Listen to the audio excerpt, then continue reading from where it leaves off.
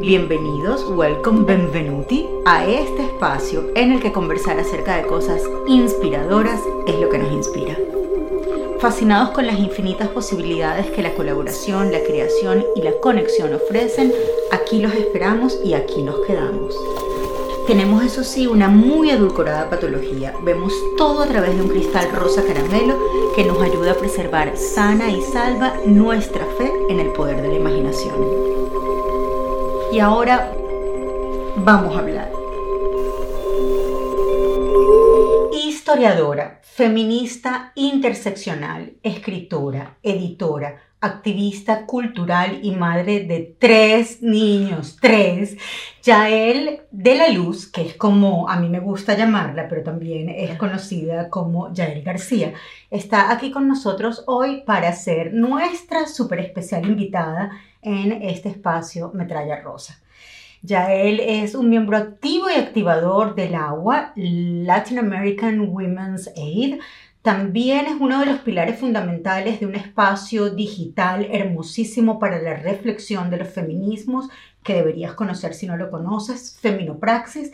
Y también es una colaboradora incansable desde hace muchos años de The Feminist Library.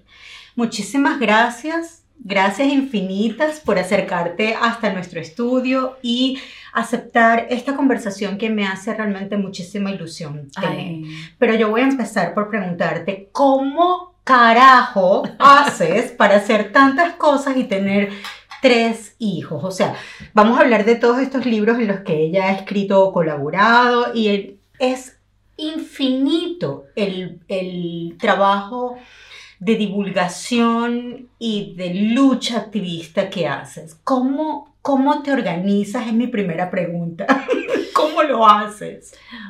Bueno, antes que nada, muchas gracias por la invitación. Para mí es un honor estar aquí, sobre todo porque, bueno, como mujer migrante, también reconozco cuando la comunidad latina tiene talentos, ¿no? Y yo creo que tú eres una mujer muy talentosa que ofrece un buen contenido, ¿no? Y las entrevistas, entonces muchas gracias por este espacio. Y lo otro es que yo también, cuando gente me dice todo lo que hago, yo no lo creo, ¿no? Es como, yo estoy haciendo todo esto, y es verdad, ¿no? Y como te decía hace un momento, quizá robándole tiempo al sueño. Es la única manera. Porque sí, de repente, porque también yo creo que nos está tocando vivir un momento de la historia en que nosotras tenemos que ser todo a la vez. Nosotras somos nuestras propias artistas, nuestras propias promotoras, nuestras propias representantes, ¿no? Porque a veces es muy difícil que cuando sabes que tienes algo que compartir,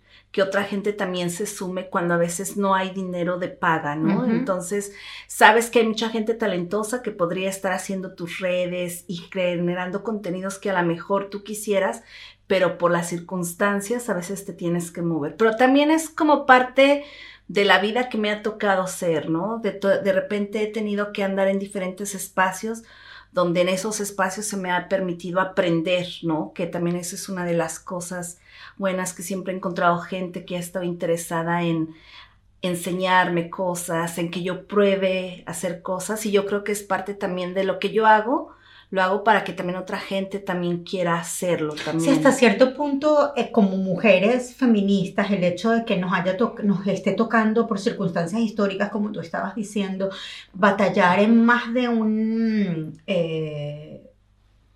lugar a la vez, es como que también te obliga a aprender áreas en las que a lo mejor no te sientes demasiado inspirada o no te sientes demasiado cómoda y por lo tanto no tan inspirada, pero que al final son convenientes, hacen falta para tu propio crecimiento y fortalecimiento, no solamente humano, sino a veces también económico o en todos los sentidos, como de...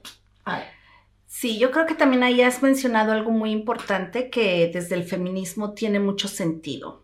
Como mujeres creadoras que somos, nos ha tocado luchar contra el patriarcado, y el patriarcado se manifiesta no solo en las estructuras que a veces sentimos que nos oprimen, sino también en personas y en espacios que nos cierran las puertas, en espacios y personas que de repente no pueden ver en nosotros lo que podemos aportar. Sí. Y entonces llega un momento en que de tanto que te cierran las puertas, dices, ¿Qué hay que hacer para abrirla? Que la abro Sí, yo. no, entonces Exacto. mejor dices, bueno, yo voy a mi ritmo, a mis circunstancias, y eso también te va dando como una capacidad, no solo de ser creativa en términos de insertarte a todo lo que hay, sino que también tú vas generando un contenido muy propio, vas generando una postura muy Auténtico, y también la gente que te auténtica. sigue es la adecuada, es la necesaria, porque tu voz es tan clara y está en espacios reducidos. Es decir, para llegar a ti, la persona que se interesa tiene que estar buscando ese tipo de contenido.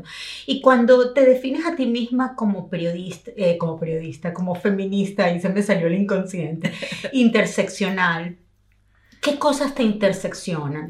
Mira, eso tiene que ver mucho con mi propia historia de vida y tiene que ver que yo nací en una cultura que originalmente se dice, ¿no? Que todas las culturas en América Latina tenemos esta bagaje o esta herencia del catolicismo. Yo nací dentro de un hogar protestante, pentecostal, y desde muy pequeña he sabido lo que es ser discriminada.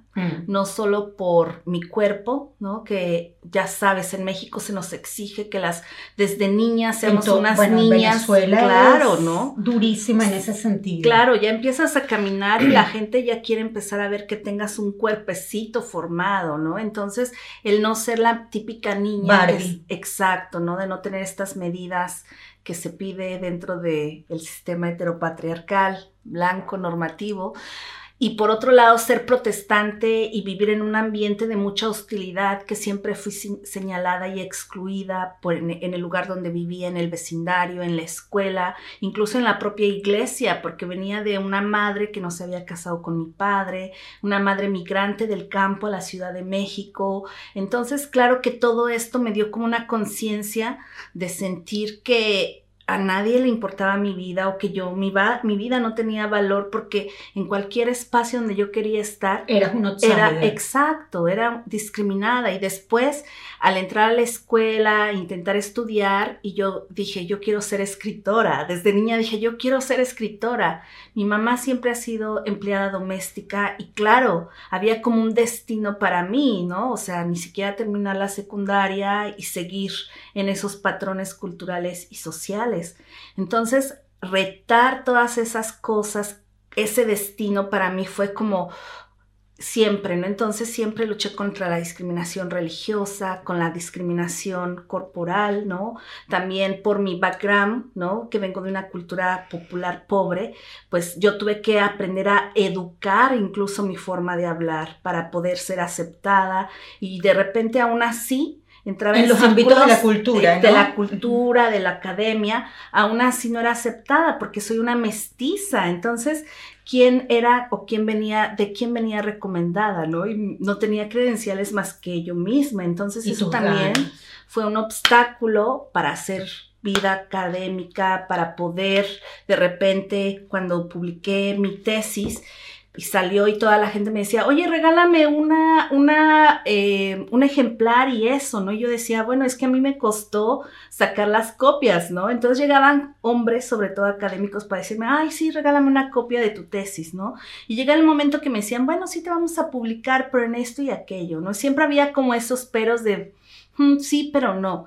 Y llegó el momento en que dije, bueno, yo tengo que empezar a hacer las cosas por mí misma y ver de qué manera, ¿no? Entonces siempre he luchado contra los obstáculos que hoy en día desde el feminismo interseccional podemos hablar, todas esas capas de opresión que a veces nos colocan en una situación, ¿no? De la clase, la raza. Yo luché mucho y hasta aquí de América Latina, acá he luchado mucho contra el clasismo, ¿no?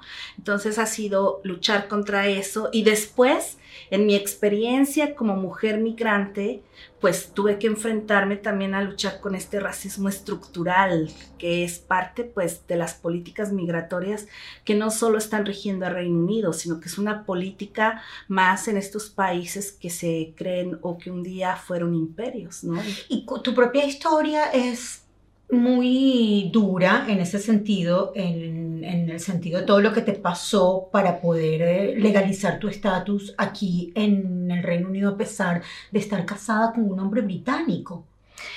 Ese es interesante mi caso, porque yo también, como muchas mujeres que nos casamos con europeos, extranjeros, pensamos que la situación va a ser mucho más fácil. Pero mi esposo, no sé si tenía como una desventaja, pero no es el típico británico. No es un hombre blanco, clase media. Clase media o que tuviera que contactos. representa como los valores de la burguesía británica.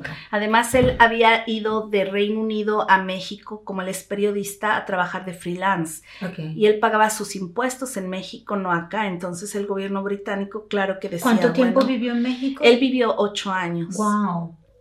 Toda una Qué vida bien por él, ¿no? Sí, él decía, ¿no? Que allá se sentía libre, la gente no le preguntaba nada, de dónde era, qué hacía, ¿no? Y dice que llegar acá fue como volver a estar en una situación en la que él no... Hay que explicar uno todo el tiempo. Exacto, ¿no? Y hasta la fecha uno tiene que dar cuentas de quién es.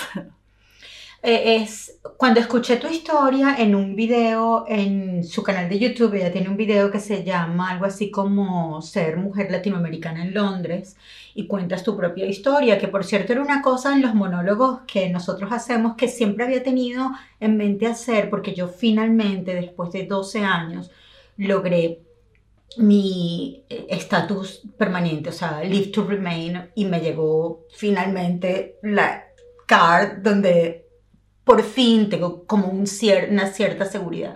Pero fue muy duro porque yo no tengo pasaporte europeo. Como venezolano se me acabaron... era esposa de un estudiante. Mientras fui esposa de un estudiante estaba todo más o menos bien. Pero en el momento en que decido separarme empezó toda una lucha muy dura, muy dura. De hecho, yo estuve a punto de ser ilegal en este país por decisión, y si no es porque un amigo al que adoraré toda mi vida me dijo: estás loca, no lo vas a hacer y yo te voy a prestar el dinero y vas a hacer tu cosa una semana antes de que se me acabara el plazo para introducir mis papeles, para volver a pedir la visa. Como no tenía el dinero, no lo podía hacer. Y yo había decidido que me iba a quedar ilegal. Pues me prestaron el dinero, lo hice, y como lo introduje tan tarde, aparentemente yo no tenía permiso para trabajar. Tenía permiso para estar aquí mientras me respondieran, que me respondieron no, con derecho a apelar. Y apelé, y tuve mis documentos como por 4 años en home office. Todo esto para contarte que a veces, visto desde afuera, parece que la vida de uno pues fuera sencilla, pero no necesariamente lo es. Y el estar trabajando y no tener ningún tipo de apoyo económico, pero además estar trabajando como modelo de arte me intimidaba mucho, porque cuando tenía que buscar habitación o cuando tenía que explicar lo que hacía, me daba miedo lo que la gente pensara de mí, porque yo tenía clarísimo quién soy y cuáles son mis valores, que aunque fueran los que fueran, no tenían, nadie tenía derecho ni siquiera a cuestionarme desde ningún punto de vista, pero a mí vivía en un estado de temor que te hace estar todo el tiempo como pidiendo perdón por todo. Exacto. Por eso entiendo perfectamente hoy en día, lo puedo entender mucho mejor de lo que lo hubiera podido entender cuando vivía en mi país con todos mis privilegios y beneficios de estar en mi tierra y de ser una niña que tuvo muchas oportunidades. Ahora entiendo perfectamente cuando se habla de trauma y cuando se habla de que hay gente que a veces no sabe cuándo tiene hambre, cuándo tiene frío, cuándo tiene qué, porque vives sometido a estados tan radicales de falta de calidad de vida, claro, que ni siquiera... ¿Cómo puedes plantearte que tu historia sea interesante, que tu historia le pueda interesar a alguien? A eso voy. ¿Cómo? Y eso que yo hablo desde todos los privilegios que he tenido toda mi vida. ¿Cómo hace una mujer en condición de absoluto ostracismo, aislamiento, miedo, falta de apoyo, a entender que tiene unos derechos y que tiene derecho a que su voz sea escuchada? Yo creo que eso es un acto de sobrevivencia. Quienes venimos de esas historias donde, pues sí, la vida siempre ha estado en nuestra contra, yo creo que levantarse y decir al mundo lo que está pasando ya es un acto de sobrevivencia. Llega el momento en que ya no tienes nada que perder. O sea, ya dices, ya, en mi caso, por ejemplo, no solo vengo de esa experiencia de la pobreza, de la violencia simbólica que viví en mi comunidad religiosa, sino también de mucha violencia sexual, de mucha violencia doméstica, donde totalmente todas esas experiencias me deshumanizaron y me deshumanizaron al hecho de tener que luchar contra pensamientos suicidas, de no valorar tu vida, ¿no? En el sentido de que incluso te crees incapaz de poder sentir el placer sexual porque tu cuerpo ha sido arrebatada, tu voluntad, todo. El placer de comerte algo rico. Exacto, y sin sentir culpa, ¿no? Porque además todo lo que sucede es como tu culpa y siempre tienes que estar pidiendo disculpas incluso por existir. Uh-huh. Y llega un momento en que dices, o sea, ya no más, yo ya lo venía trabajando un poco en México, pero yo creo que el haberme enfrentado con 2 veces la negación de la home office para reunirme con mi familia y que mi esposo me dijera, ¿sabes qué? Tawale, mi hijo mayor, piensa que ya te moriste y que grabaste el video que tenemos por Zoom, piensa que fue un video que tú has grabado, mi hija todas las noches duerme conmigo porque está todas las noches, ¿dónde está mi mamá? ¿Dónde está? La casa era un caos. Vamos a volver a esa historia. ¿Tú por qué? O sea, te negaron la visa y te fuiste a México. Sí, yo llegué acá, estábamos viviendo en México, yo conocí a mi pareja y estuvimos en México 8 años. Él tuvo que venir porque él es hijo único y mi suegra tiene Alzheimer. Okay. El gobierno le dijo, si no vienes a ver a tu mamá, nosotros vamos a... O sea, ustedes se casaron en México. En México. Okay. Y entonces le dijeron, mira, si tú no vienes a ver la situación de tu mamá, vamos a meterla a un asilo, vamos a incautar sus bienes para pagar con eso los servicios y nos hacemos cargo de ella. Y él se quedó, ¿cómo pueden tomar esa decisión? Yo soy su hijo. Cuando él viene acá, el gobierno sospecha de él porque mi suegra es blanca, francesa, y él es un hombre mixed race. Y de repente era como, bueno, ¿y tú? Se hace una investigación, le dicen que no puede salir del país hasta que él se termine la investigación de ver si realmente era su hijo. Y en ese entonces yo tengo que dejar México, teníamos una editorial, tuve que parar todo, yo estaba terminando la maestría, entonces vendimos todo lo que teníamos, yo llegué con los niños con visa de turistas, porque nunca había sido nuestra intención venir a vivir acá. Llegamos en enero del 2014 y entonces ellos automáticamente, mi esposo hizo el trámite, les dieron la ciudadanía británica y para mí yo tuve que salir antes de los 6 meses de estar aquí en Reino Unido a tramitar mi visa en México. Era lo que te exigían. El requisito, ¿no? Entonces tienes que regresar y hacer el trámite allá. Regreso a México y pensamos que eso no iba a durar más de 6 meses. Y además, porque es súper caro aplicar a una visa, ¿no? Sí. O sea, todo está en libras y lo devaluado que están nuestras monedas nacionales en América Latina. Bueno, aplicamos la primera vez y el gobierno me rechazó diciendo que mi esposo no tenía la suficiencia para mantenerme, para ser my sponsor. Entonces dijimos, ok, esperemos, veamos de nuevo, y él mientras dice voy a ver, porque él también, aunque era dueño de un departamento, pues eso no se lo tomaron en cuenta, no tomaron en cuenta que mi suegra tenía Alzheimer, que a lo mejor era por una cuestión humanitaria. Y sobre todo con 3 niños que estaban aquí sin su mamá, todavía. 2 para entonces. Sí, 2 para entonces. Pero bueno, mi suegra ya contaba como niña, ¿no? Claro. Deterioro. Pero aunque fuera uno, o sea... Exacto, fue ahí donde yo me quedé pensando, ¿cómo está pasando esto en un país del primer mundo donde dicen que lo importante es la familia, donde tiene que haber, porque han firmado muchas convenciones de derechos humanos y a mí me está negando el derecho? Aplicamos a la segunda vez y en la segunda vez me mandaron una aplicación para asilo político. Y yo dije, bueno, yo no estoy siendo perseguida de mi país, yo solo quiero. Y es ahí donde yo le dije a mi esposo, ¿qué está pasando? Y era cuando yo veía... O sea, tú te negaste a jugar la ficha del asilo político porque no era cierto, lo cual es muy honesto de tu parte, ¿no? Porque además, hubieras podido hacerlo. Y además yo decía, bueno, hay que ver un abogado, ¿qué está pasando? Él estaba lo que decimos en el feminismo desempoderado. O sea, porque él ya estaba de todo lo que estaba viviendo, perdió sus trabajos. Sí, estaba overwhelmed, con los niños, la suegra. ¿Cómo se dice eso en español? Sí, estaba sobrecargado. Con la investigación que le estaba haciendo el gobierno británico. Entonces era un momento en que incluso él ya tenía ataques de ansiedad, todo. Y era en el momento en que dije, ¿qué hago?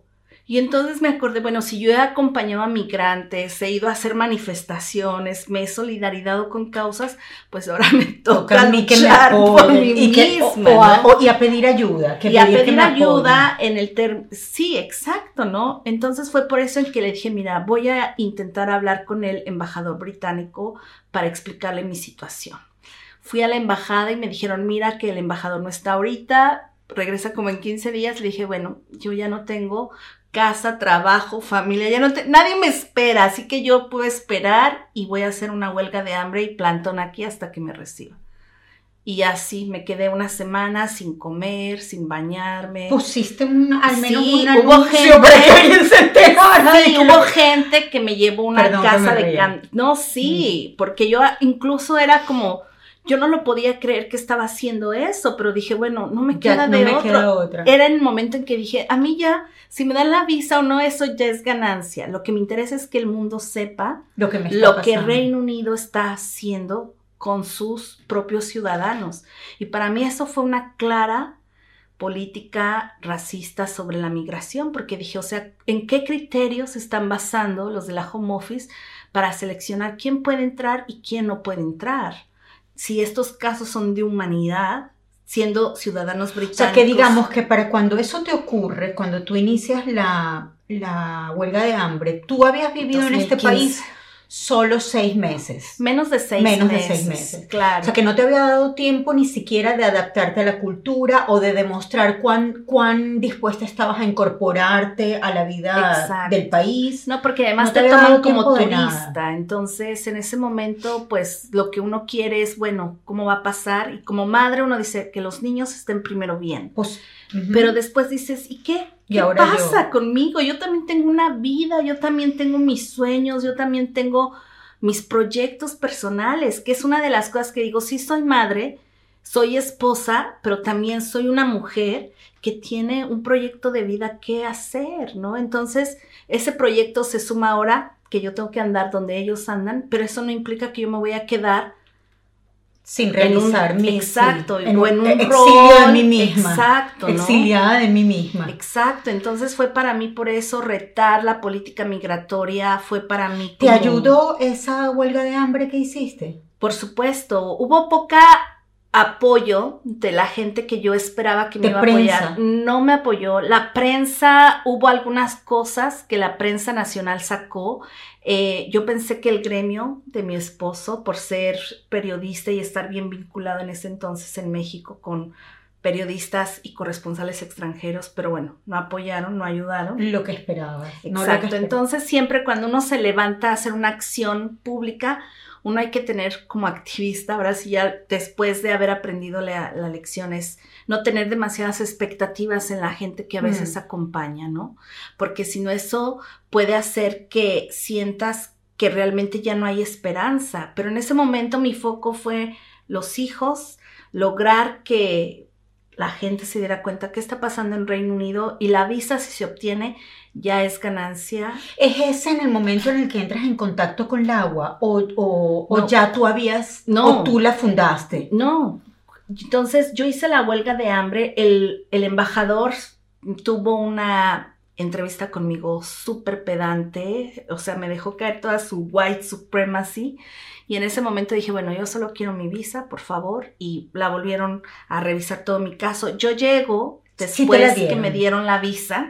Claro. No sirvió para algo. Llegué en el 2015. Sí, creo que fue en septiembre del 2015. Entonces yo llegué aquí y vi mi hogar destrozado, mis hijos que no sabían, como estaban en shock, todos estábamos en shock, pero además yo me sentía tan sola que dije, yo tengo que encontrar mi comunidad y tengo que buscar a alguien con quien poder sentirme embraced, ¿no? Gracias a todo el trabajo de activismo y a la conciencia de lucha que tenías, al menos tenías eso claro. Porque yo te puedo decir que a mí, en circunstancias muy distintas, circunstancias que podrían verse desde afuera y que lo fueron, de mucho más privilegio, cuando llegué con mis hijos, con mi familia, mis 2 hijos y mi ex esposo, el aislamiento no lo supe manejar, porque no tenía idea. En mi vida, mi vida en mi país había sido, yo soy una profesional, tengo un mundo social maravilloso, súper dinamizado, y tengo una vida propia, una vida familiar, o sea, una vida doméstica, una vida profesional, me bandeo entre las cosas como puedo y llego aquí y todo eso se desvanece. Entonces es como que yo ni siquiera supe ver claro, yo aquí o creo comunidad o me voy a ir por el foso. Empiezas a irte por el foso sin darte ni cuenta, y creo que gracias, hasta cierto punto, gracias a que tú ya tenías esas cosas claras, lo pudiste ver, ¿no? Pudiste ver, yo aquí necesito hacer mi trabajo y crear comunidad. Claro, porque además pensé, si yo pasé por esto, ¿cuántas Otras mujeres no han puedo pasado ayudar. por eso? Y yo por eso era una de las cosas que yo quería escuchar, de saber que no era solo yo, quería escuchar otras narrativas similares a las mías para no caer en la esquizofrenia, ¿sabes? Porque a veces también es un acto de salud mental cuando todo el mundo te dice, no, está bien, es que así son las cosas, y te cuestionas incluso si lo que estás haciendo está bien, si es legítimo, si no, pero de repente cuando llegué me di cuenta, no, esto no está bien, no sigue estando bien, y esto yo creo que va para largo, en el sentido de que, ¿quién me va a recuperar ese año que perdí con mis hijos? ¿Quién me va a reestructurar emocionalmente o a recomponer esas cosas que simbólicamente están quebradas? Entonces era para mí también como un acto de sobrevivencia, decir, como una vez dijo Gabriel García Márquez cuando escribió en sus memorias, ¿no? Para salvar a mi familia tuve que tomar el barco y primero salvarme yo y después ver. Entonces en ese momento dije, yo tengo que estar bien. Tomar la soberanía Exacto, de ti misma, ser asumir tu propia soberanía. Exacto, porque si no, yo no voy a poder salir de esto. He venido, y ese era otro challenge para mí, como mujer migrante, venir al primer mundo a cuidar a una persona que ya era una adulta terminal, ¿no? Como alguien que tiene Alzheimer. Yo le dije a mi esposo cuando regresé, yo no voy a ser cuidadora de nadie. O sea, yo te acompaño en tu proceso, pero esa es tu responsabilidad. Pero eras la mujer de la familia, ¿cómo no hacerlo? ¿No? Es como lo que espera todo el mundo de ti. Exacto, pero no llegué como para decir, sí, ahora yo hago y asumo, no, porque yo me sabía vulnerable, pero también como poner un poco clara mis banners de decir, mira, yo necesito primero estar bien, entender qué está pasando con todo esto y te acompaño en ese proceso. Y hasta la fecha, ha habido momentos en que me he sentido muy quebrada de ver cómo está pasando, pero digo, hay cosas que ahí a él le corresponden asumir y yo acompañarlas. Pero fue un proceso también de querer como no solo eso, sino sentirme viva, sentirme que no iba a romper con mi historia en México y todo lo que había logrado y hecho y volver a empezar aquí desde cero, como se nos dice, ¿no? Entonces ahí fue donde me di cuenta que había voluntariados, entonces fui a Feminist Library, me aceptaron para ser voluntaria, claro que yo en ese momento no sabía nada de inglés y era como... Y además tengo entendido que tenías cierta resistencia al inglés porque justamente la historia fue de llegar aquí, fue tan compleja y tan en contra de ti que no tenías ni siquiera muchas ganas de aprender inglés. ¿Es eso cierto? Exacto. Para mí el inglés siempre ha sido un challenge, ¿no? Como mexicana viviendo cerca de Estados Unidos. ¿De dónde eres en México? Yo soy de el Estado de México, que es en la parte suburbana de la Ciudad de México, okay. Pero siempre estudié y trabajé en la Ciudad de México. Pero era una resistencia también de ver y de vivir de manera directa e indirecta, que quienes hablaban inglés en México siempre se creían superiores a todos los demás. Entonces, esa idea, porque bueno, yo de niña empecé a trabajar desde los 14 años, era asistente de estilista en una estética muy posh. Entonces, claro, era pura gente blanca o de los típicos mexicanos white Mexican que les llaman, y siempre hablaban de sus viajes a Estados Unidos, de que se iban a ir a estudiar a Estados Unidos, y yo veía cómo me trataban, ¿no? Entonces para mí, desde niña o desde adolescente, asocié que el dominar otro idioma, sobre todo el inglés, te daba como la posibilidad de menospreciar a otra gente. Fíjate, ahora que lo dices, qué importantes son las creencias limitantes que uno tiene, ¿no? Y poder identificarlas, porque ahora que lo dices, yo viniendo, perdonen la autorreferencia también, pero creo que No, lo rico de esta conversación es que compartamos. Sí. Siendo mi familia de izquierda y como militantes de izquierda ambos, y mi mamá además de militante del movimiento del socialismo, fundadora del partido, también era muy feminista.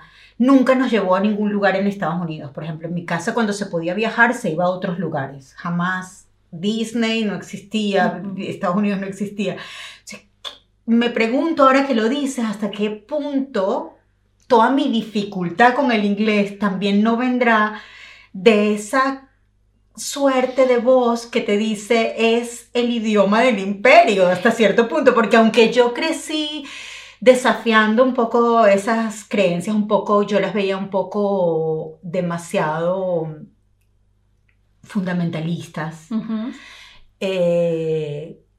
Quién sabe, ¿no? Hasta qué punto están allí haciendo algo de ruido, ¿no? Tiene mucho que ver con eso, Sí. porque yo creo que tiene que ver con estos patrones culturales, ¿no? Y sobre todo las experiencias que te marcan. Digo, a mí lamentablemente mi primera experiencia con el inglés fue haber sido de personas que económicamente tenían más poder que yo. Y por otro lado, también viniendo de una cultura protestante evangélica, que básicamente toda la literatura de niña que transcurrió por mí eran traducciones de gente que escribía o que eran sobre todo norteamericanos o ingleses. Claro. Por ejemplo, El progreso del Porque peregrino. el pentecostalismo es muy fuerte en Estados Unidos, ¿no? En Estados Unidos y ahora en América Latina, y bueno, ha mutado a cosas bien interesantes y bien fundamentalistas, pero el pentecostalismo en el que yo crecí es un pentecostalismo clásico, un pentecostalismo que estaba interesado no solo en leer la Biblia como algo salvacionista, sino que también la Biblia era como un referente cultural. Ok. Por ejemplo, para como, mí... como la mitología griega, digamos, un Sí, libro de historias sí, donde entonces, uno podía encontrar arquetipos y exacto, identificarse me con... podías ver a los 12 años para decir alegría y yo decía regocijo. Entonces era como wow, ¿no? ¿Y tu nombre viene de ahí? Sí, viene de ahí. De la Biblia. Fue un nombre bíblico que mamá Y si te eligió. pones a ver, además es un personaje que... Guerrero también. Sí. guerrero. Y que reivindica un poco la mujer que no tenía mucho.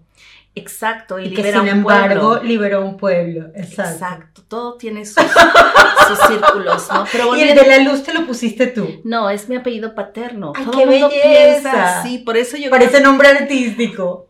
te digo, ya hay que trascender por eso, como Carla Tofano. No Bueno, es el común. apellido de mi mamá, porque mi nombre, esa también es una decisión que de alguna manera me permitió hacer uso de mi voluntad, mi autonomía sobre mí misma, y yo la siento una decisión muy feminista. Mi mamá es Tecla Tofano y mi papá Alfredo Chacón. Mi mamá murió, pero mi papá está vivo. Y mucha gente no sabe, claro, que yo simplemente, la primera vez que tuve oportunidad de firmar un artículo, la directora de la revista donde estaba escribiendo me dijo, ¿cómo lo quieres firmar? Y dije, es que puedo escoger. Y ella me dijo, claro, dije, Carla Tofano. Y desde ese día más nunca me lo quité.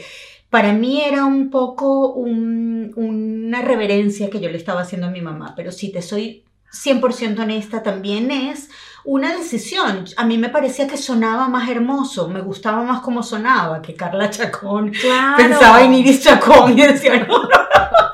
Definitivamente, ¿no? ¿Y por qué no? ¿Por qué no de tomar decisiones desde muy joven? ¿Qué quiero ser? ¿Cómo quiero que me veas? ¿Cómo quiero que me ubiques? ¿Cómo quiero que me leas? Sí. ¿Cómo quiero que me leas? ¿no? Ese es un reto que yo tengo, por ejemplo, mucho con mis hijos que están entrando a la adolescencia y yo les pregunto, ¿qué quieres ser cuando seas grande? O cosas que tienen que ver en relación al futuro y a veces como que no tienen claridad de nada, ¿no? Entonces, pero es que no todo el mundo tiene la misma historia, exacto. Tienes que ser paciente. Y yo hago esas reflexiones de que digo, cómo a veces cuando vienes de espacios donde ha habido mucha precariedad, donde se te han negado muchas cosas, donde has tenido que romper con estereotipos y tú también reaprender, de repente tienes que como ir pensando, ¿no? ¿Qué tipo de futuro quieres ir construyendo, sí, ¿no? Y también a veces pienso que madres como tú, como mi madre, como yo probablemente, pueden hasta cierto punto crear un poco de sentimiento intimidatorio en un niño hasta que no tiene claro qué quiere, ve mucha opinión afuera y todavía está formando la suya, ¿no? Claro. No todo el mundo nace con tanta opinión, sí, tan opinionated. Definitivamente, ¿no? Y yo creo que ahí es, como bien dijiste, ¿no? Es un acto también como de compasión, de diálogo intergeneracional. Y una de las cosas que mis hijos vieron cuando yo llegué, que yo llegué con todo esto, como bien dijiste, ¿no? Con esta cuestión de rechazar el inglés, de como de sentir, no, todo mundo tiene que saber lo que ha pasado y todo. Y me di cuenta que este país tiene formas de comunicarse de manera distinta. Claro. Entonces, intentar... Y no les gusta el conflicto. Exacto. Entonces, intentar aprender y todo fue algo que también mis hijos me han estado enseñando.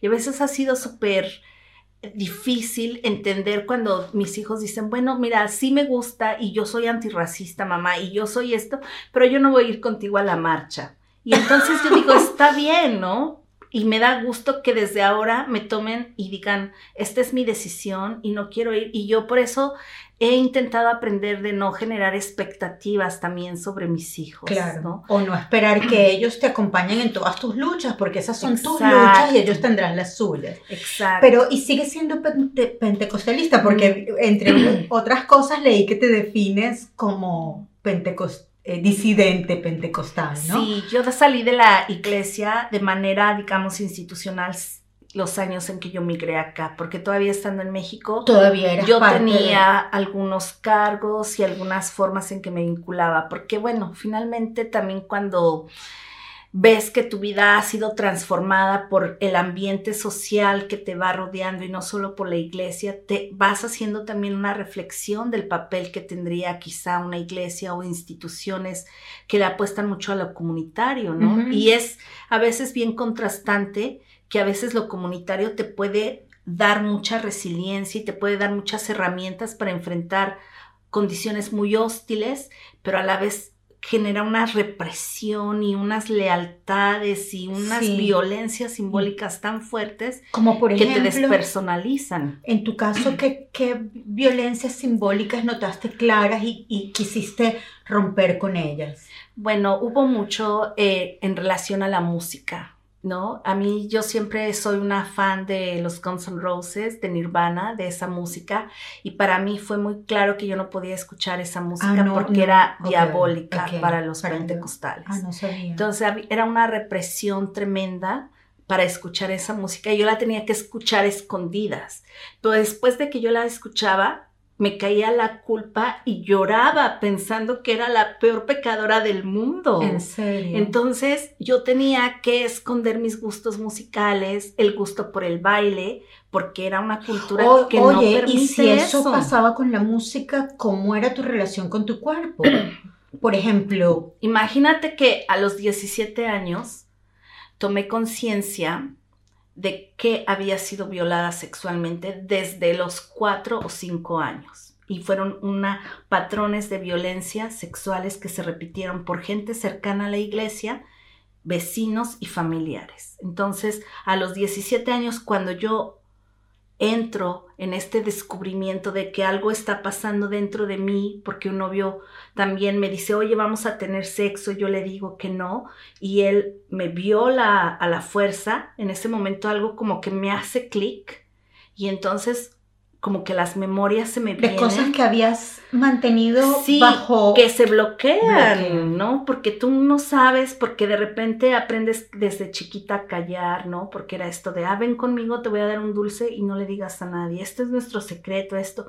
Entonces, cuando empecé a hacer conciencia de todo eso, y hablarlo con gente de la iglesia, la gente de la iglesia me decía, mira, de Dios es la justicia.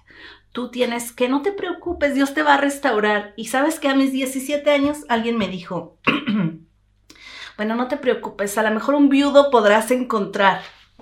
O sea, como si mi redención sexual viniera porque a lo mejor alguien que te iba a tener lástima. Claro. O sea, alguien a quien no le iba a importar porque su situación era peor que la tuya. Exacto, y era como esta sensación el mensaje es horrible. Claro, por eso es que para mí aprender a disfrutar la sexualidad y después descubrirme bisexual fue un acto de redención absoluta. Fue un acto de redención, pero también fue como de liberación, pero también como decía James Baldwin, ¿no? He pagado mi boleto, mis deudas, ya no tengo nada más que hacer aquí porque ya no pertenezco a este lugar, ya no quepo en este lugar, ¿no? Aunque yo sea una mujer muy comprometida, que siempre quería dar cosas, siempre esforzarme en lo académico también para ofrecer eso, pero me di cuenta que yo ya no cabía como persona porque por una u otra situación siempre me iba a salir de la norma y era un sufrimiento para mí. Y ese sufrimiento también iba a llegar de manera directa. Yo la verdad es que no me puedo imaginar porque viviendo de un contexto cultural de mayoría católica, yo siempre digo que a pesar de haber sido formada estrictamente en el seno familiar por una mujer y un hombre ateos, muy liberales, muy progresistas, yo he tenido que luchar toda mi vida con una serie de cosas que tienen que ver con el pensamiento judeocristiano, que me han acompañado toda la vida y que me han hecho la vida bastante miserable sin yo tener por qué, porque cuando vengo a ver digo, pero tendría que haber sido más leal con ciertos otros fundamentos. Pero bueno, el peso de lo cultural es importante y uno no puede obviarlo ni olvidarlo. Pero digo, si a pesar de esa experiencia tan liberal y tan bonita en ese sentido, a la que le doy gracias todos los días, he tenido mis propios conflictos con el cuerpo, con el reconocimiento de mí misma, con la aceptación del placer. Imagínate cuando vienes de estructuras tan represivas y tan distorsionadas y tan difíciles, ¿no? Sí, es algo muy, muy difícil, por eso es que a veces uno hay que intentar leer como los ciclos de los tiempos, cuando se abren oportunidades como de irrumpir las narrativas, ¿no? Uno que se dedica al oficio de la palabra, y eso me permitió, yo creo que también hacer un ejercicio más público cuando salió lo del famoso Me Too, y que también en Estados Unidos hubo esto de Me Too Church, y las musulmanas también dijeron Me Too Islam o Mosque. Entonces yo empecé a leer testimonios de mujeres que hablaban cómo en las iglesias también habían vivido violación y habían sido silenciadas.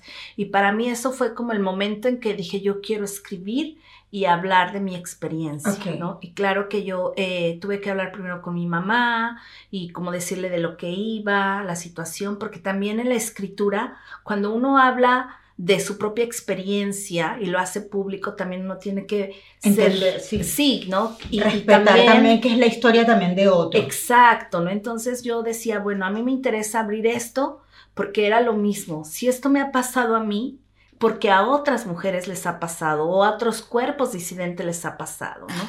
Entonces para mí fue algo muy interesante hacer ese ejercicio porque no solo pude hablar de mi experiencia, sino que también dije esto tiene que llegar y quizá abrir el espacio para hablar también de temas de, como también escribí hace poco, ¿no? Del tema de la pureza, que es una cultura o una idea que nos atraviesa más allá de lo religioso. Yo he sido muy susceptible a cosas como esas, sí, a pesar de no ser inculcadas en el hogar, sí. Temas como la pureza, lo moralmente correcto, el que hay que agradecer demasiado todas las oportunidades porque es como si no te las merecieras realmente. Exacto. Como si tuvieras que rogar o si te estuvieran haciendo siempre un favor, mucho, y el tema del sacrificio en las relaciones, que es un tema tan vinculado a lo judeocristiano, o sea, el amor es sacrificio y no hay otra, pues, si no eres un egoísta, si no eres una persona que no tiene consideración del otro. Sí, por eso yo creo que las visiones binarias tendrían que terminar, ¿no? Hablamos qué mundo imaginamos. Lo bueno y lo malo, exacto, lo ¿no? puro Porque y lo esa es una de impuro. las cosas que a mí también me tocó mucho de construir. Yo fui educada con la idea de que la gente buena está en la iglesia. La gente buena es la que cree en Dios. La gente buena es la que te va a estar contigo en momentos difíciles y esa gente está en la iglesia. Es allí y la donde la gente, consigue. exacto. Y a la gente afuera no es. Pero para mí, yo siempre veía que mis amigos gays, tenía amigos que después se abrieron públicamente a ser trans, ¿no? Y de repente amigas que eran lesbianas, y yo las veía más compasivas conmigo. Porque además la propia experiencia exacto. te enseña ese nivel de solidaridad con el otro. Yo siempre lo digo, la manera en que yo me he sentido comprendida por muchos de mis amigos gay a lo largo de mi vida, es una forma que ni las amigas, porque viene del mutuo entendimiento de un mismo problema. De la misma exclusión. Exacto. Entonces, claro, es una empatía que es emocional, es casi física, pero también es intelectual, también pasa por la razón. Y ahí, claro, hermana muchísimo. ¿Y en qué momento decides que quieres ser escritora? Porque estudiaste historia en la universidad. Ajá. Siempre teniendo claro que además de que te interesaba la historia, porque obviamente en todo lo que haces, todo lo que escribes, las críticas de libros, las reseñas de libros, tu misma participación como activista social y cultural, siempre tiene mucho de dato histórico, lo cual yo valoro un montón porque me gusta el aprendizaje. Claro. Y pienso que en la medida en que alguien es activista con argumentos, es decir, con datos históricos, siempre es mucho más fácil entender y solidarizarse con las causas que promueven o no, dependiendo. ¿En qué momento de tu vida decidiste estudiar historia y dedicarte a la literatura o a la escritura o a la divulgación de mensajes a través de la palabra? Pues yo creo que tiene que ver mucho también con mi experiencia de haber sido pentecostal, ¿no? Mi mamá, por toda la exclusión que vivió, su único refugio siempre fue leer la Biblia. Entonces, ella todo el tiempo libre, cuando lo tenía, siempre estaba leyendo la Biblia. Se y la yo sabía también, de pe a pa. Entonces, yo también aprendí a leer la Biblia y claro, ahí había cosas que decía, mira, yo voy a ser poeta, ¿no? Entonces empecé a escribir poesías y a veces los domingos en la iglesia pedía la palabra para pasar enfrente y recitar mis poesías. Y me río porque todo el mundo se reía. Okay. No, pero bueno, había pastores que también encontré gente muy cálida dentro de la iglesia que, bueno, me acompañaban, luego me decían, oye, mira, ¿por qué no te lees este libro? Entonces empecé a leer cuestiones de misiones transculturales, la biografía que aquí es un clásico, ¿no? El progreso del peregrino de John Bana, que es el padre de los puritanos, ¿no? Y entonces ese tipo de literatura me dio a entender que yo quería escribir también mi propia historia, y no mi propia historia como yo, Yael, sino las historias que me imaginaba, las cosas que le pasaban a otra gente y que decía, wow, pero también después vino una necesidad como de decir, tengo que vivir, porque la idea del escritor como del artista es que te vas a morir de hambre, ¿no? Y si uno viene sobre todo de backgrounds donde no todo está asegurado, exacto, piensas en eso, te ves obligada a pensar en eso. Exacto, ¿no? Entonces cuando yo les dije a mis padres que iba a estudiar historia, ellos no estuvieron de acuerdo porque querían una carrera que yo ganara y mantuviera que ya la familia. Más garantía. Exacto. Pero yo me aferré y la verdad es que no me arrepiento porque en ese momento la historia me permitió sacar todas las preguntas que intelectualmente en la iglesia no me habían respondido. Todas esas preguntas que en los espacios sociales por los que pasé no se dieron porque siempre me silenciaron o me excluyeron. En la academia aprendí el debate, aprendí a encontrar respuestas. Pero también, ¿sabes? Y creo que eso es muy importante, dialogar con las diferencias. Y volviendo a los feminismos, qué belleza la página de Feminopraxis. Cuéntame cómo surgió ese proyecto.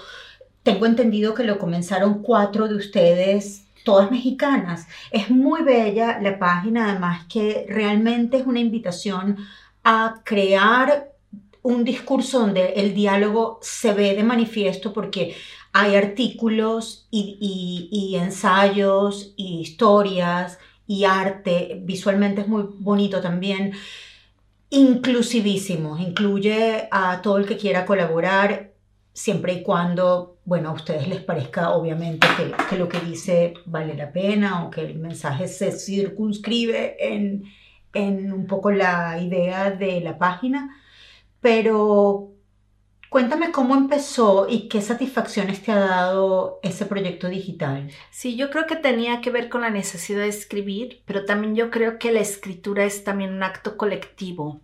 Creo en la autoría personal, ¿no? Y creo que eso también tiene que ver mucho con mi trabajo de editora, de esta idea de está bien escribir y a veces tener, pero también llega el momento en que uno tiene que aprender a convivir con otros y también a hacer escrituras, pero sobre todo en el tema de los feminismos, porque para la gente o a veces los medios de comunicación mainstream hablan feminismo como si fuera solo una cosa como un bloque, bonita, ¿no? Uh-huh. Y uno se da cuenta que no, son feminismos y ahora, hoy en día, los feminismos también surgen mucho desde la propia experiencia. Hablamos de la experiencia situada.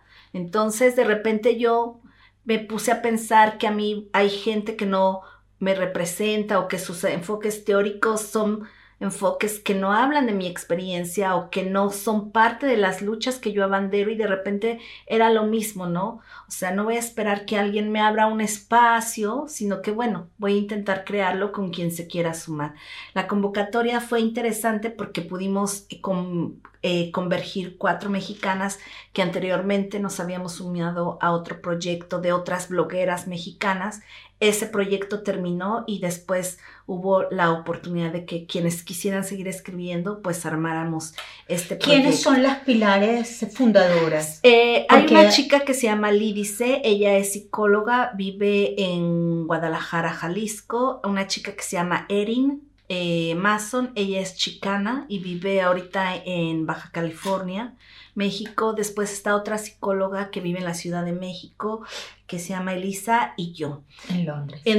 Claro, en Londres. Entonces yo lo que quería hacer era también dar una visión un poco más internacional y sobre todo desde esta experiencia de los feminismos migrantes, ¿no? Para también acabar con esa idea que a veces se tiene de que cuando migras a Europa tu vida es mucho mejor que estando en tus países. Y dices, en cierto sentido sí, pero en otras cosas no.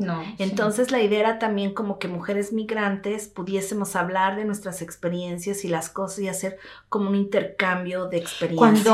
Cuando migras, una de las cosas más rudas es que ya no te discrimina un tipo particular de cultura a la que a lo mejor tú no te adhieres o el hombre que representa el poder, digamos lo masculino como estructura de poder, claro. No los hombres en general, sino que te excluye todo te excluye, o sea, es normal, es parte de la experiencia, todo te excluye, no perteneces, y es un camino muy duro porque a veces sientes que aunque tú te esfuerzas muchísimo por pertenecer, por un lado no perteneces y es simplemente una realidad, y por otro nadie te la pone como demasiado fácil, ni hombres ni mujeres. Claro.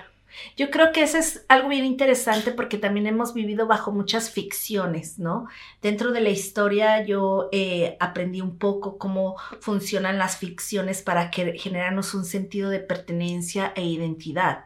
Y esas ficciones primero fueron construidas por el Imperio Sacro-Romano, al hablar de que había un mundo cristianizado, después las ficciones imperiales, ¿no? Para decir, bueno, formamos un imperio, después las ficciones coloniales, después las ficciones de los estados-nación y después de las comunidades, ¿no? Entonces, bueno, las comunidades étnicas, ahora estamos en esa ficción, la de las comunidades. De vivir en una ciudad multicultural, pero la realidad, cuando bajas esa ficción de la realidad, te das cuenta que hay muchos conflictos dentro de un espacio multicultural, porque no estamos preparados para vivir con la diferencia, porque históricamente también se nos ha criado con la idea de que la diferencia es lo negativo, es lo que va a quitarte de tu zona de confort, es lo que va a venir y va a poner en cuestión todo lo que tú o tu bienestar lo tiene. Entonces, siempre ha sido la idea ficticia de que siempre hay un enemigo y hay que estar siempre presentes a ver en cuál momento va a venir el enemigo. Eso ha sido para mí también un trabajo de decir, de estar aquí y decir, bueno, quizá para este país puedo ser el enemigo en mi condición de migrante, de mujer del sur global, de una mujer madre de 3 hijos, porque le implica quizá más gasto al Estado, ¿no? Etcétera. Pero digo, ya no hay, y esto es lo padre de vivir en este país, que me ayudó a reconciliarme un poco y de decir, bueno, el inglés quizá no es tan mal, mi experiencia ya fue otra y estaba condicionada por otra experiencia, pero ahora aquí yo veo que el inglés puede ser un puente para que yo pueda tener acceso a leer a otros autores que quizá en México nunca me hubieran llegado, de estar en lugares donde quizá nunca hubiera podido estar, ¿no? Yo llegué con una actitud totalmente sumisa. Creo que es en general mi actitud en la vida. Y fue como llegar y decir, yo quiero aprender inglés, yo quiero tener una vida en la que le demuestre al otro cuán lista estoy para escucharlo, para incorporarme, Y lo hice por muchos años. Y en el momento en que me reencuentro un poco también con la decisión de decir, ok, voy a hacer un proyecto, voy a retomar mi periodismo y también voy a hablar en español, lo que he sentido un poco es, y es normal, tampoco me quejo, pero lo observo, que tú como migrante siempre estás dispuesto a escuchar la cultura del otro. No siempre vas a tener ese feedback. Sí. No siempre el otro va a estar tan interesado en la tuya. Depende qué tipo Eso puede crear resentimientos. Yo creo que sí, depende. Hoy en día que vivimos un ciclo marcado por una movilidad mundial impredecible como nunca lo habíamos visto, sí. La situación se vuelve más complicada y más hostil. Pero si vemos o nos vamos un poco al siglo XX, a las migraciones que quizá europeos hicieron a América Latina, vamos a ver que ahí no fue demasiada hostilidad. De hecho, había políticas de bienvenida y donde había todas unas condiciones legales para que pudieran hacer vida. Y ahí incluso hubo la opción que tuvieron en México, por ejemplo, yo lo veo en los menonitas o en otras comunidades italianas que llegaron a Veracruz, donde hubo una opción incluso de si querían dominar la lengua o no, y fueron gente que nunca quisieron, digamos, como ser parte del Estado-Nación. Ellos siguieron en su cultura, en su comunidad, y para ellos estuvo bien y eso les resolvió. Pero eso también generó otros tipos de conflictos que después, bueno, fueron conflictos por tierras, conflictos con otras cuestiones más de lo cultural, pero cuando hoy en día hablamos de la cuestión multicultural y de cómo las migraciones han aportado a los pueblos, yo lo veo mucho, por ejemplo, en México, ¿no? Cuando llegaron también comunidades judías, cuando llegaron comunidades de libaneses, también traían una memoria, y esas memorias hoy en día también nos ayudan a no tener un olvido colectivo y a reafirmar también nuestros compromisos con la paz, con la seguridad, con la autonomía, cosas y valores que hemos hecho posible gracias a que hemos migrado. Claro, y como mestizos, como resultado de esos movimientos, yo me siento muy orgullosa de poder llamarme mestiza, porque refleja con una sola palabra una identidad que incluye la multiplicidad de cosas.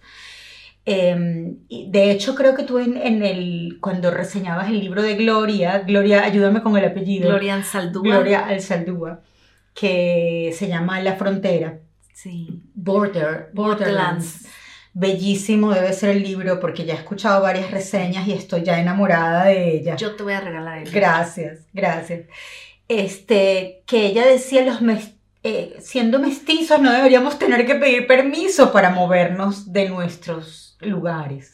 Sí, el problema que también hay con la cuestión del mestizo, por eso Gloria Anzaldúa es bien importante, porque nos saca de un discurso que nos tenía atrapados en una condición histórica de decir que fuimos como esa mezcla sin nacida de algo no querido, ¿no? De esa violación que hicieron los españoles o los conquistadores a las mujeres originarias de nuestras tierras. Y entonces el mestizo es como esta persona que no tiene a dónde ir, no tiene este sentido de pertenencia, porque no es ni blanco ni es indio, no es ni afro ni es blanco. Entonces es esta historia constante de estar queriendo pertenecer. Y eso le sirvió muy bien a los Estado-nación de nuestros países para construir la idea de neutralizar las identidades, de que no iba a haber conflictos, pero oh, sorpresa, los conflictos siempre han estado ahí porque en la construcción de los Estados-nación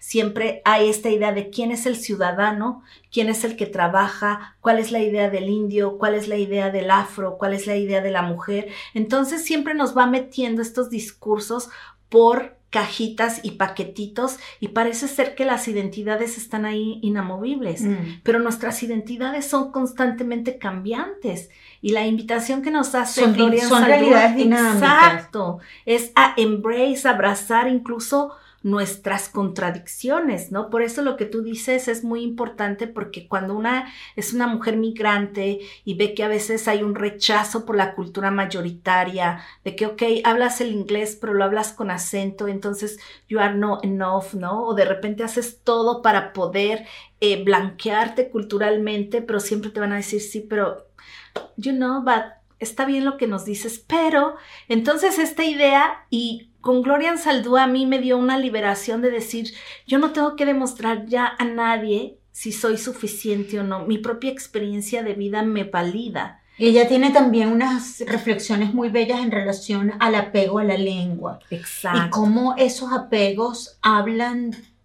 tan fuertemente de tu identidad, como cuando alguien critica tu lengua o desvaloriza tu lengua, es como si te resquebrajara a unos niveles muy profundos. Exacto, por eso es muy importante esto de poder hacer espacios como este que estamos hablando, porque esto es un acto de resistencia, que tú todavía conserves tu acento caribeño, venezolano, que yo esté hablando con mi español mexicano, es también un acto de resistencia política, de reivindicar nuestra presencia en este país. Y que después uno se atreva a poner esto para el mundo, es también un acto de resistencia. Y subtitulado al inglés para que además quien quiera y se atreva pueda entenderlo o escucharlo, pero poca gente hace el esfuerzo, que es un esfuerzo que nosotros estamos súper acostumbrados a hacer, eso me refería. Claro. Porque a nosotros sí nos interesa lo que pasa en el resto del mundo, pero a los que se sienten centro del mundo no les interesa tanto. Exacto. Entonces, lo que pasa en las periferias. Era lo que te iba a decir, ahí uno decide sus luchas, ¿no? Hay latinos que vienen y ellos dicen, yo con latinoamericanos no, yo con ingleses. Está bien, porque uno también tiene la posibilidad de decidir cuando migra, si quiere integrarse a una comunidad, si no, cómo quiere vivir su proceso, cómo quiere vivir también lo que llaman su homesick, ¿no? Cuando de repente sientes... Pero de una u otra forma lo interesante de hacer estos vínculos comunitarios es que al final suceda lo que suceda, siempre va a haber un espacio donde si no es la lengua va a ser la comida, si no es la comida va a ser la música, si no va a ser la música va a ser el arte, ¿no? Entonces ahí yo un poquito como el salmista David decía, bueno, ¿a dónde oiré de tu presencia, no? La cultura y nuestra identidad está por donde quiera, entonces eso es lo interesante. ¿Tú te identificas, te ves a ti misma como una mujer mexicana o como una mujer latinoamericana? Yo creo, como dijera Chabela Vargas, ¿no? O sea, nací allá, pero yo me creo acá. Entrevisté a Chabela a los 82 años. Sí, vi tu foto con ella. Qué experiencia tan increíble. Era como estar enfrente de un adolescente de 14 años. Qué fuerza, qué rebeldía tan poética y bonita, pero al mismo tiempo poderosísima. Me encantó. Sí, ella es genial. Perdón, pero como decía Chabela... como decía... Me perdí lo que decía por estar hablando de mí. No, como decía Chabela, ¿no? Aunque nací en Costa Rica, allá en Centroamérica, pero yo me creo mexicana.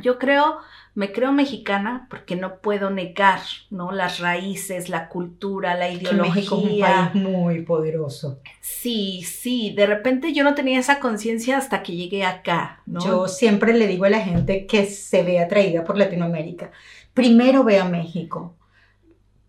Yo sé que a los ingleses les encanta Perú, pero porque lo sienten un poco más inofensivo. Yo pienso, lo sienten más neutral, un territorio más neutral, los ofende menos. Acá yo llegué y me dijeron, cuando me dijeron de dónde era, y les decía mexicana, me dijeron Frida Kahlo. Entonces, de repente, yo no sé ¿Terminaste odiando a Frida Kahlo, no? No tanto la terminé odiando, porque también, como todo, ¿no? Es una mujer que hay que admirarle un chorro de cosas, porque es una mujer ícono, que en su momento fue una mujer que luchó contra muchas cosas y también tenía una postura política muy clara. Pero por otro lado también la instrumentalización que hizo o que se dejó hacer para poder hablar de una idea del indigenismo dentro de un marcado nacionalismo mexicano, pues ha generado una serie de desencuentros con quienes realmente se reivindican y quienes reclaman su raíz indígena, ¿no? Entonces, como dicen, en México te gusta ver a los indígenas en los museos, te gusta comprar sus artesanías, pero no te gusta verlo de manera directa, ¿no? Entonces... Ni los quieres aquí. Ni los quieres, ¿no? Siempre vas a querer al mexicano blanco promedio, que no se vea que se vea más europeizado, pero con toda la indumentaria indígena, ¿no? Entonces, Frida Kahlo lamentablemente tuvo mucho que ver ahí. Y lamentablemente las identidades no son disfraces, las identidades son realidades muy complejas y que vale la pena aceptar con sus complejidades o debatir o luchar con sus complejidades también. Vamos a hablar de tus libros que me trajiste y que si no, no nos va a dar tiempo, pero antes de pasar a tus libros, me gustaría saber tu opinión acerca del transfeminismo. He estado como muy interesada últimamente en esta autora, Sayak Valencia, mexicana que también. me encanta ella, me encanta cómo habla, me encanta todo lo que dice, y entonces... Antes de digamos, dar por concluida la parte de la discusión de los feminismos, me gustaría saber qué opinas tú en específico de eso que llaman la tercera ola del feminismo. Ok, sí, bueno, ahí hay que ser como muy cuidadosos porque por un lado, digamos, del concepto de la tercera ola dentro del feminismo tiene que ver más que nada con esta idea de intentar darle una cronología para decir, mira, esto pasó en tal fecha, esto fue las características de la primera, segunda, tercera ola, pero el feminismo en el que yo estoy, que es más interseccional, más comunitario, más alternativo, no hablamos de olas, porque las olas invisibilizan, en términos cuando intentas poner como en bloques. Nosotras hablamos de genealogías, y las genealogías tienen que ver no solo con dónde alimentas tu pensamiento y tu teoría, sino también con el movimiento político que tú estás involucrada o las causas que tú defiendes, y también tiene que ver no solo con estas feministas o estos feminismos públicos o la teoría, sino también desde tu propia experiencia, ¿no? Y tu genealogía puede venir incluso desde reconocer a tu madre, tu abuela, tus ancestras, y entonces ese es otro tipo, tu comunidad, y como ahí también hay otras cosas o prácticas que podríamos definir como feminismos, pero que dentro del lenguaje mainstream no se reconocerían como feminismos. Esto es interesante porque hay que reconocer que las personas trans siempre han existido, ¿no? Entonces ahí necesitamos tener como una mirada decolonial para entender incluso que, por ejemplo, el concepto género o la idea de hombre-mujer, el concepto de género binario, pues es una construcción social que viene emparejada con la propuesta o la implantación del colonialismo, porque era la idea básicamente de poder distribuir el trabajo de acuerdo a los géneros y lo que correspondía hacer al cuerpo masculino y al cuerpo femenino, ¿no? Porque si vemos incluso la historia de los feminismos negros, cuando estudian cómo fue la posición de las mujeres en la esclavitud, las mujeres no existían. El concepto de mujer no era para las mujeres negras africanas, porque sus amos las veían solo como vientres de producción para poder generando obra de trabajo para seguir sosteniendo esa economía colonial imperialista. Por eso es interesante reconocer que el concepto de hombre-mujer también ha sido esta construcción histórica que viene aparejada, como acabo de mencionar, con el colonialismo para identificar el tipo de trabajo que tiene que hacer un hombre, que tiene que hacer una mujer. Pero las personas trans o no binarias existieron desde comunidades antes de que se estableciera el colonialismo como forma de vida, y el colonialismo capitalista hoy en día que lucra más con las subjetividades sexuales, y por eso es que hoy en día las personas trans están visibilizándose y están, no digamos que apareciendo, porque siempre han estado ahí, pero los espacios se han abierto para conocer de viva voz cuáles son sus experiencias, y gracias a ello... Da la impresión de que el transfeminismo, además de obviamente incorporar a la persona transgénero dentro de su lucha, también adapta el discurso de lo trans a lo feminista, es decir, ver el Estado como una construcción de lo masculino, no como lo masculino como un género, sino como identidades casi morales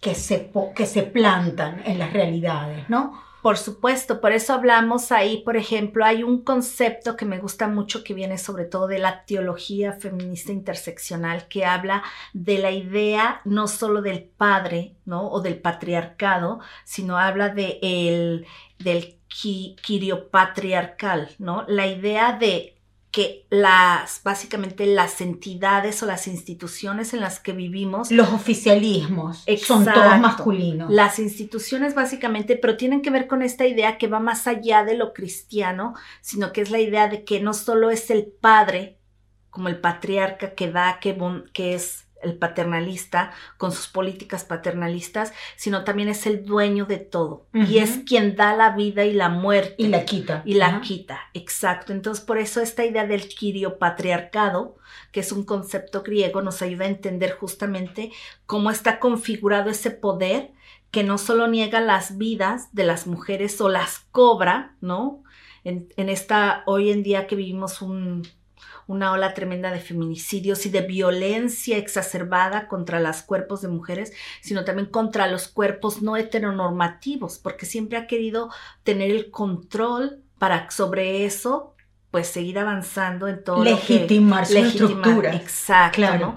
Por eso es que los cuerpos trans o los cuerpos no binarios, porque también no solo... son una piedra en el zapato de las políticas controladoras. Exacto, porque uno de los instrumentos más útiles históricamente es el género. Para las estructuras es el género. Entonces, ¿cómo mientras tú más te identifiques con tu género, mejor para las estructuras de poder? Exacto.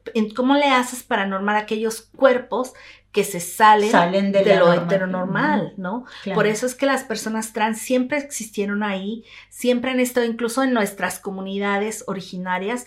Algunos hablan que existían personas que hasta eran del tercer género, ¿no? Porque algunos nacían con ambos genitales, ¿no? Y después vino una serie de la ciencia y la medicina para decir que esos eran cuerpos enfermos. Y hoy en día, después de todo esto, con el avance de la teoría queer, también con las experiencias de la propia gente la intersexualidad, lo que llamaban antes los hermafroditas, son sumamente comunes, más comunes de lo que la gente cree y mucho más comunes que los trans.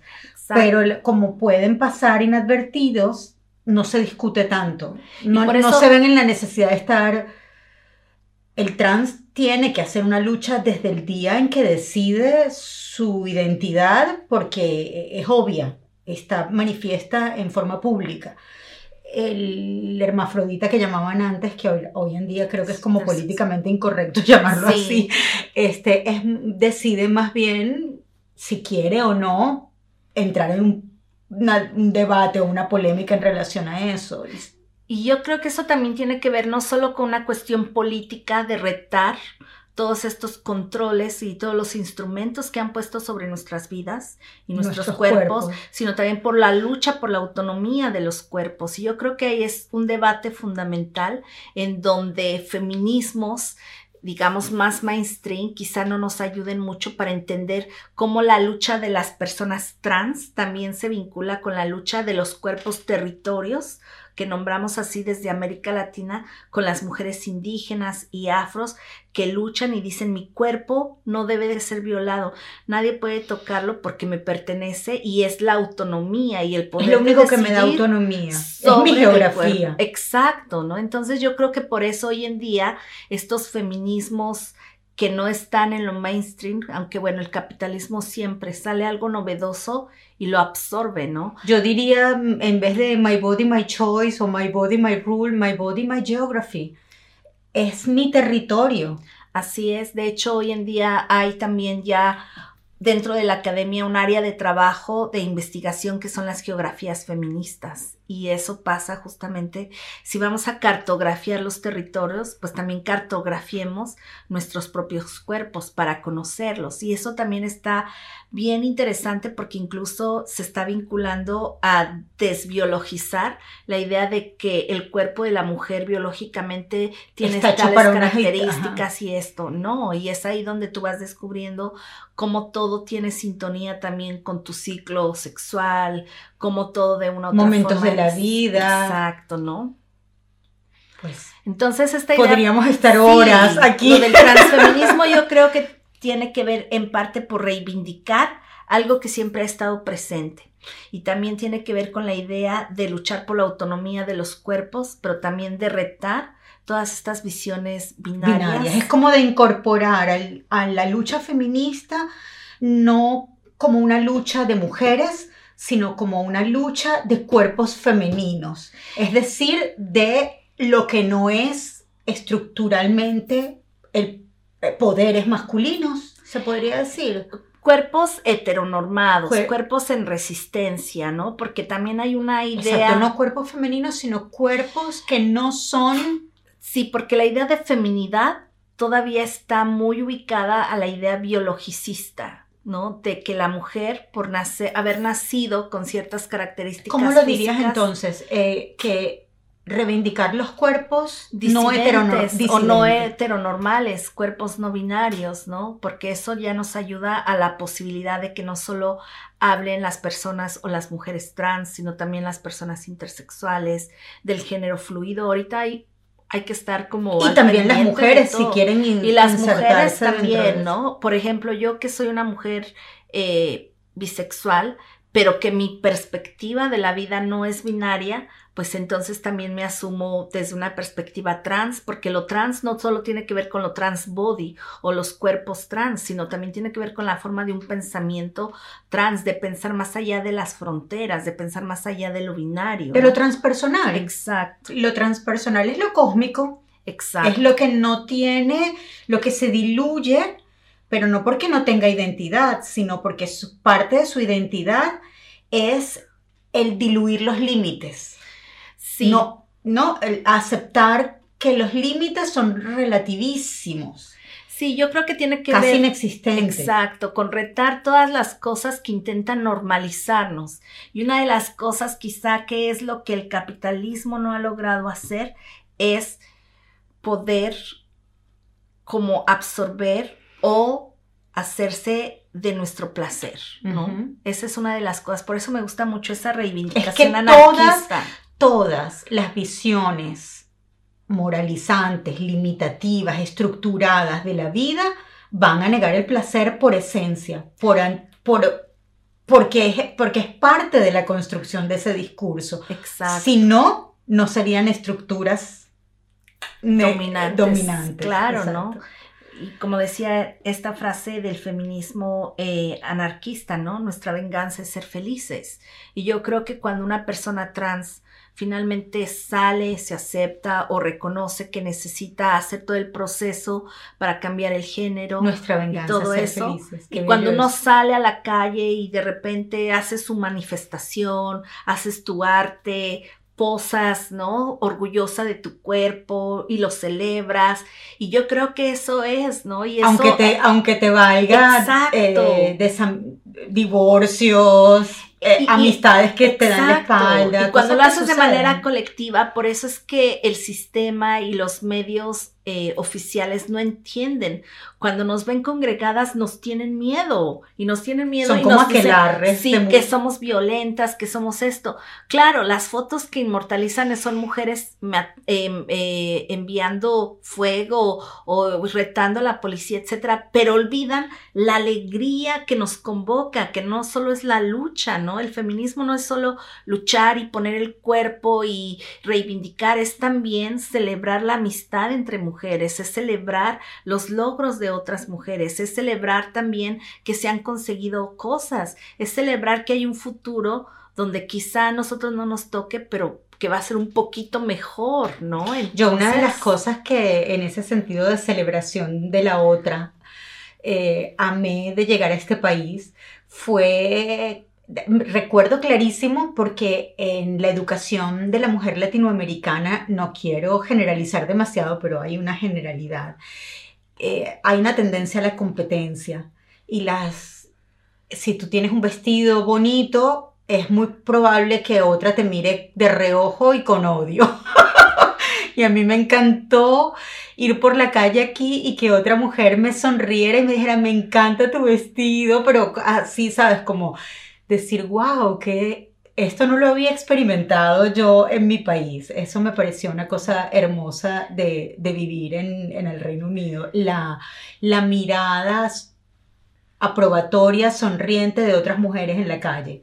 Yo creo que ese es el mayor reto y ese es el proyecto político al que aspiramos todas las mujeres, que un día podamos terminar con la misoginia interna que no nos permitió amarnos, ni querernos, ni respetarnos, ni hacer estas batallas con honor, ¿no? Porque, como bien lo platicamos al inicio de nuestra entrevista, ¿no?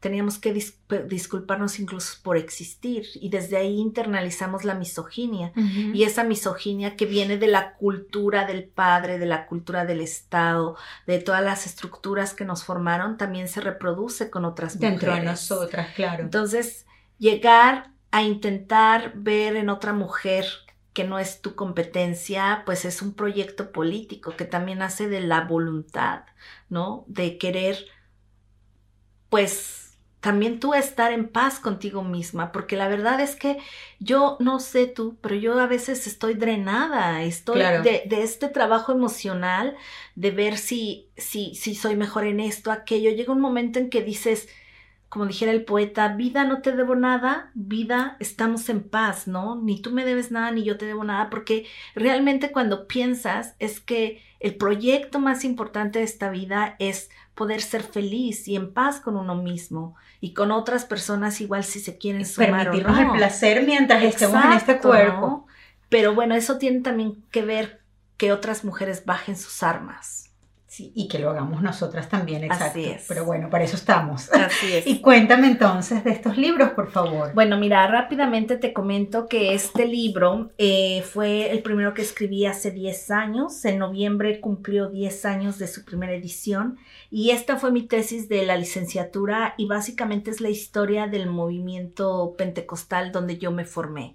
Y es también como un honor para mí de ese legado que fue oral por mucho tiempo y cuando yo preguntaba a gente de la iglesia cuál era el origen de mi comunidad religiosa, por qué pensábamos de esta manera, por qué decían que las cosas tenían que hacer y no me daban explicaciones, yo creo que eso me llevó a estudiar historia e intentar buscar en archivos y en fuentes históricas esa historia que no me contaron porque ni siquiera ellos sabían. Claro. Entonces también es como algo de decir, bueno, aquí está esto mi regalo, dejo yo para... Esto lo dejo ahí, salgo de la institución, pero este es mi regalo, ¿no? Para que conozcan su propia historia. Después de eso, tuve la oportunidad ya cuando me metí a ser activista y que llegué ahí también por haber sido discriminada religiosa, de manera religiosa, pues me vinculé con espacios más interreligiosos y ecuménicos. Y eso me dio la importancia de ver en la diversidad cómo si puedes en algún momento sumarte a un proyecto político desde las diferencias, pero con un mismo fin, puede ser posible. Entonces, yo ahí me vinculé con gente que era de diferentes creencias religiosas y de repente fuimos a acompañar un proceso de mujeres y de padres que tienen a hijos muertos y desaparecidos por la guerra de las drogas que México tiene con Estados Unidos, o que mejor dicho, Estados Unidos le ha declarado a México, y resultado de eso, que fue el Movimiento por la Paz con Justicia y Dignidad en México, que justo en este mes está cumpliendo 10 años de existencia, hicimos una caravana a Estados Unidos por un mes. Wow. Entonces recorrimos 23 ciudades de Estados Unidos, desde San Diego hasta Washington, Y bueno, ahí tuve la oportunidad de conocer a gente activista de base, artistas que nos apoyaron, y fue un intercambio muy interesante, y resultado de esa experiencia coordiné y publiqué este libro que fue parte de una colección de donde en ese momento yo trabajaba, que era una organización que se llama Centro de Estudios Ecuménicos, ¿no? Entonces también muy agradecida por todos los aprendizajes que tuve allá. Y también acá ya escribí de manera colectiva con otro compañero, haciendo justo un poco más de reflexión histórica sobre cómo a veces hay historias de los grupos subalternos que no se cuentan. Pues hice un estudio comparativo entre El Salvador y México, dos comunidades que eran protestantes, dos vivieron pues todo lo que fue la violencia del Estado y de la Iglesia Católica en la década de los 30, y esta idea fue justamente para ver cómo se construyó la idea de que el protestante es el enemigo de los estados-nación, porque parte de la cultura, de la herencia de nuestros países es el catolicismo, ¿no? Entonces, quien se niegue a seguir en esa narrativa o en esa identidad, pues entonces es una afrenta. Y aquí, es un terrorista.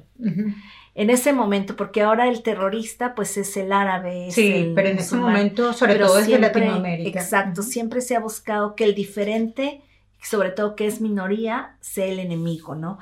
Y aquí, como para ir expresando un poco más también mi lado de la ficción, porque me gusta mucho leer, ¿no? Y de repente hay cosas que pasan y digo, wow, yo quiero escribir de esto. Pues aquí ya en Londres me sumé a algunos proyectos colectivos donde tuve la oportunidad de publicar mis cuentos, también que atraviesan en El Ojo de la Cultura, en el volumen 2 de Visitantes, donde ahí escribo 3 cuentitos, donde siempre están vinculados los temas que tienen que ver con la violencia religiosa, la identidad religiosa y la disidencia sexual. Entonces aquí hay 3 cuentos, y en este también.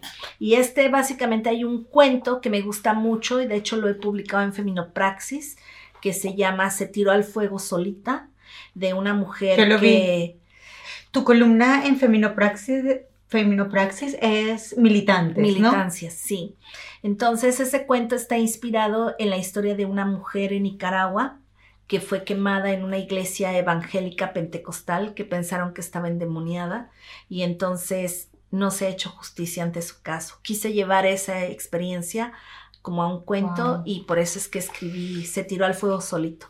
Estoy escribiendo más cuentos y espero al final de este año. Junto al Támesis, sobre putas, locos y otros oficios. Y otros oficios de Lujurias y Musas. Ustedes también pueden encontrar Lujurias y Musas, que es un proyecto poético y de escritura narrativa también aquí en Londres. Ese libro te lo voy a regalar.